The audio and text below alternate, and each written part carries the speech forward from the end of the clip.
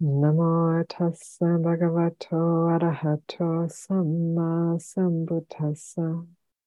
Namo tassa bhagavato arahato samma sambuddhassa. Namo tassa bhagavato arahato samma sambuddhassa.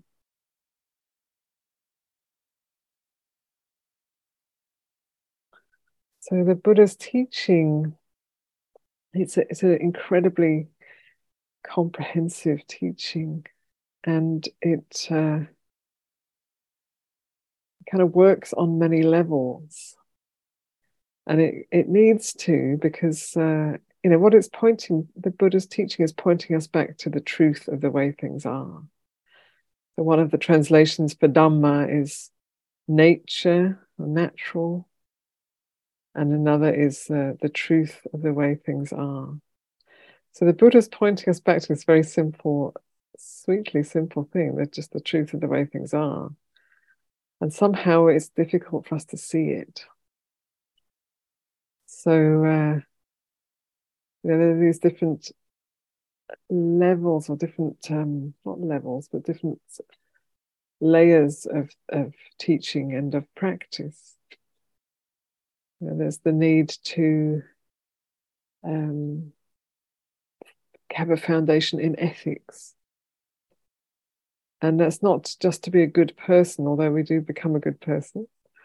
That is the result. But it's because ethics is to live in an ethical way, is to live in attunement with reality. It's this greater attunement, even if we don't really understand that yet. As we give up harming ourselves and others, then we're living in a greater attunement with the truth of the way things are. So if we're having thoughts of harm towards others or towards ourselves, then we're not really understanding that we are all part of each other. We're all co-arising here. We're all made of the same elements, the same water, earth, warmth, or coolness, and air, very much same breath.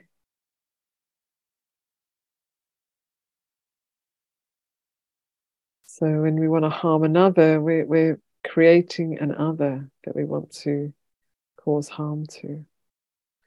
And when we want to harm ourselves, we're also creating an other. There's the one who wants to harm, and there's the one who we think we're harming. We're creating this division where there isn't really a division. So ethics, whether we understand that or not in the beginning, ethics align us with reality.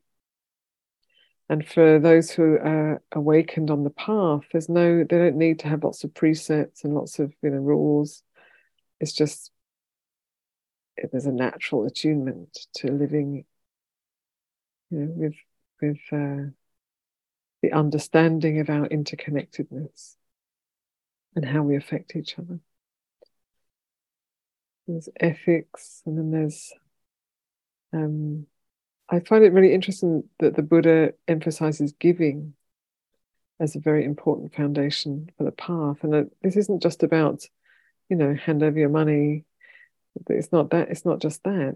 It's recognizing that we are all part of each other, and when we have when we're afraid to be generous, which I was at one time, I know how that feels. When we're afraid to be generous, when we don't trust outside, the outside world enough to be generous, or when we're afraid that we won't get what we need, so we can't be generous, then that sense of separate self is very, very strong and quite guarded. And when there's giving, and giving doesn't have to be material. When there is giving, we're relating to the world in a more true way. If you look at nature, nature is endlessly generous, incredibly generous, coming forth with fruits and flowers and medicines and foods, and cleaning the air for us that we so quickly want to keep polluting. Nature is just like amazingly, endlessly generous because it's interconnected, because everything's part of everything else, and we're part of that. But somehow we think ourselves into separation, and not just into separation, but often into superiority. There are people who believe that, many people who believe that they are above the laws of nature. They will have to learn at some point that that is just a dream. But there are people who live as though they are above the laws of nature, and yet we are nature, we're part of nature. And so this emphasis on giving, so I've been reflecting on that quite a bit while I'm out here in Wales, of the Buddha's statement of, if you understood the importance of giving the way I do, as he was saying, then you wouldn't let a day go by without giving something, without sharing part of your meal or giving something. And I was reflecting on that, because he doesn't say exactly what it is that he understands about giving. So that makes me curious. So what does he understand? What is it? And what comes to me is, well, it's an absolutely natural way of being. Everything is giving to everything else all the time. I mean, I'm not saying there's not, there's not, of course there's killing, and there's it's not all, I'm not saying it's all sweet and rosy, but there is this natural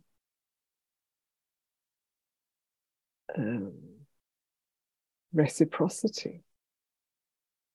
Life is an experience. It is an ongoing reciprocity. Even just breathing, we're sharing the breath with all living beings.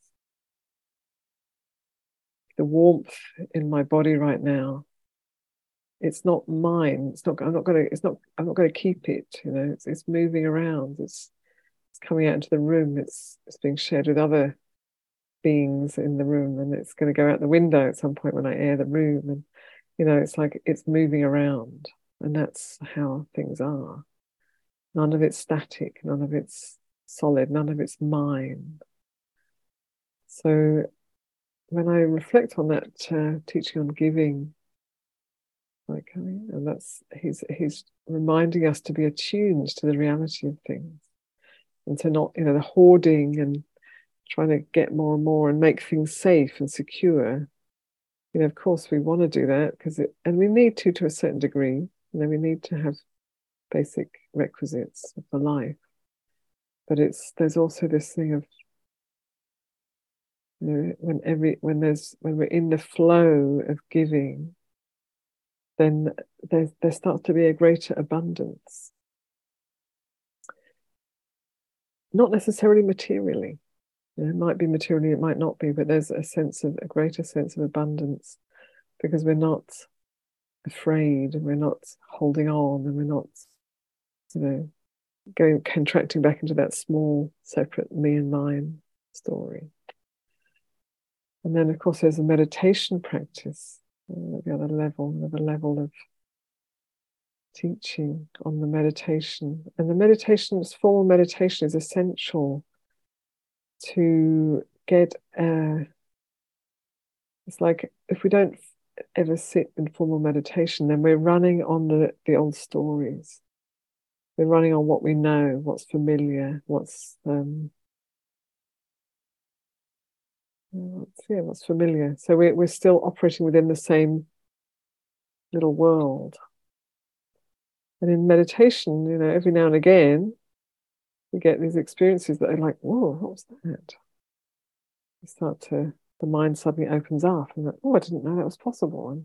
Or it's suddenly completely silent and still, and it's like, wow, it's so beautiful. It's when all of the chatter stops, when the stories cease for a while. So the form of meditation is essential to get a different perspective, a greater perspective on everything.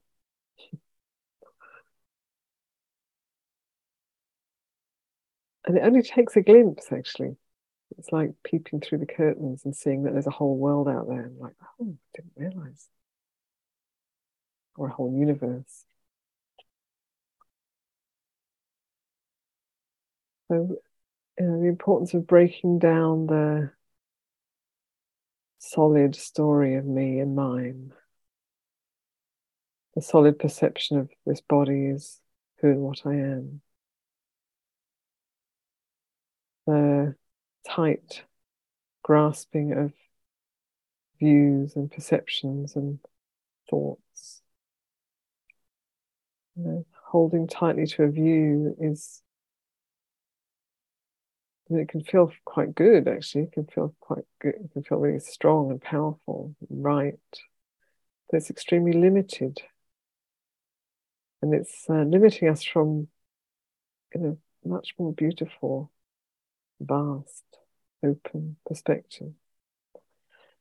So there's also this teaching that I so appreciate in the Satipatthana, where the Buddha invites us to notice, goes through all of what we call me and mine, and then he says, notice what is in. So notice, for example, notice earth element inside, earth element outside, earth element both inside and outside, and seeing that's just simply earth element.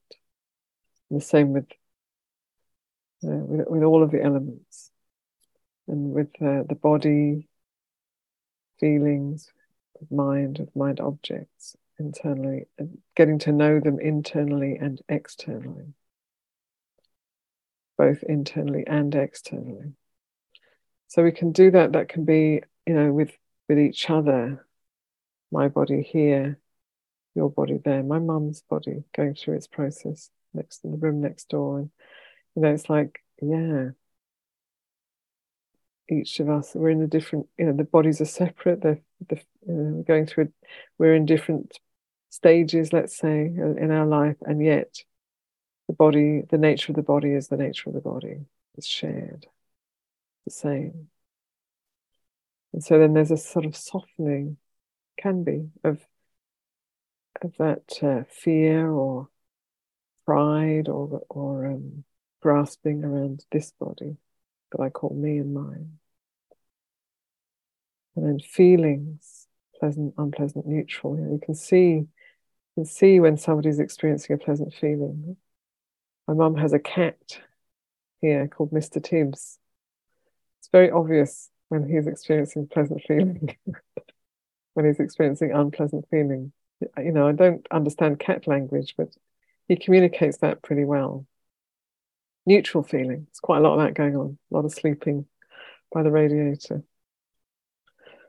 So we can see it internally. We can experience these feelings internally, and then we can see them externally too. And it's like, oh yeah, that's what it is. It's just that. Pleasant feeling, it's like that. Neutral feeling, it's like zoned out. It can be. It doesn't have to be. Sorry, that's not right. It doesn't have to be zoned out, but often it is. And painful feeling, a furrowed brow and tightened shoulders, whatever that might be. So we see it internally, and we see that externally, and then we see that that's just how it is. It's just feeling. And that encourages us to soften, to loosen the tight sense of identity of me and mine. And then the mind also. We all have a mind. And the mind can be tight or it can be spacious. And it's something also I'm exploring at the moment. It's like, where does that begin and end? Where does this mind begin and end? Is it just squashed into this little head here? Or is it like to the edges of the room. And what happens when this mind is met by another person's mind with a different mood, a different different mood, I suppose it is. How that affects my mind. And so it's just interesting to explore these things because they break down this very solid, separate me and mind story. The mind can be vast, limitless, and it can be terribly small and tight, and all sorts of things in between. But when we're present, when we're fully present, when we're resting in the present, it starts to open up. There can be a brightness that starts to open up. The clarity starts to settle. An opening. It's not something we can think ourselves into. We can't make it happen. It's more like when we let go of the thinking, we make a bit of space around the thoughts and the stories, then there's a greater spaciousness. It's beautiful. It's always accessible if we remember to look once we've found it. And then the objects of mind, the thoughts, whether they're connected with the hindrances or whether they're connected with the awakening factors, whether they're leading to greater obscuration or greater clarity, really. That's what it's about. And getting to know, what are we letting, where are we letting our mind go? What are we cultivating at any moment? And sometimes, sometimes we have to cut a little slack, for this time I just really need to, indulge. And that helps me get through this challenging time. And then when things settle a little bit, okay, I'm going to drop that now. I'm going to rise up, going to sharpen up. So it's also using discernment. So getting to know, I think I particularly want to point to spaciousness, being aware of spaciousness. I think as long as we stay in a small, tight story of self, it's very difficult to, it gets tighter. And so it becomes like a knot that's hard to undo. So to find whatever space you can. So right now, there is space around you, space above you, space between us. And just to take a moment, space inside as we breathe. Just taking a moment to experience that, to soften into that.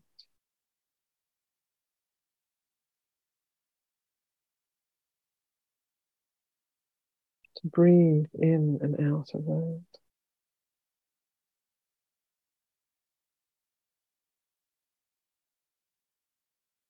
And the spaciousness allows a certain unraveling.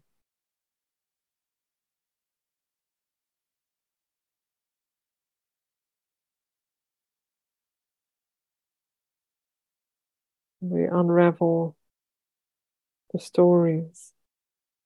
We don't have to go through all of the stories, but we just allow it all to soften and open.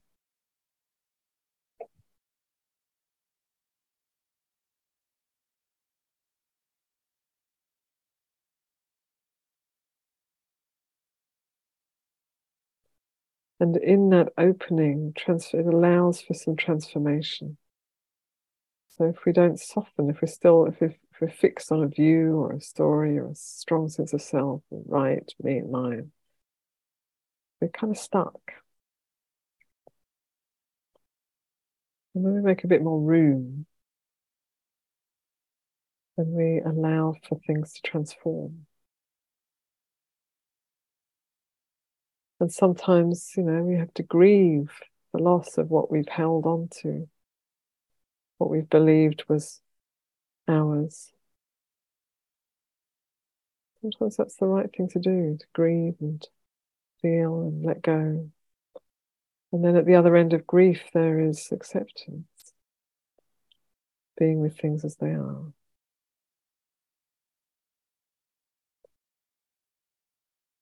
And sometimes we have to love our way out of the old story.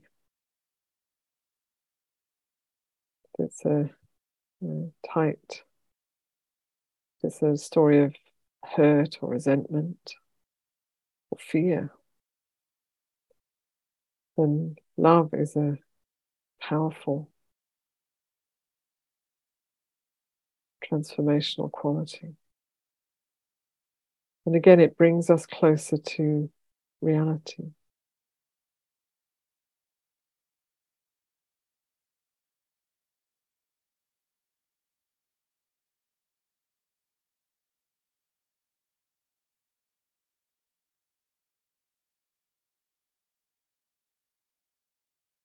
I think I'm going to stop there. I'm not sure how clear any of that was, but I'm going to end there and stop the recording and invite any questions or comments.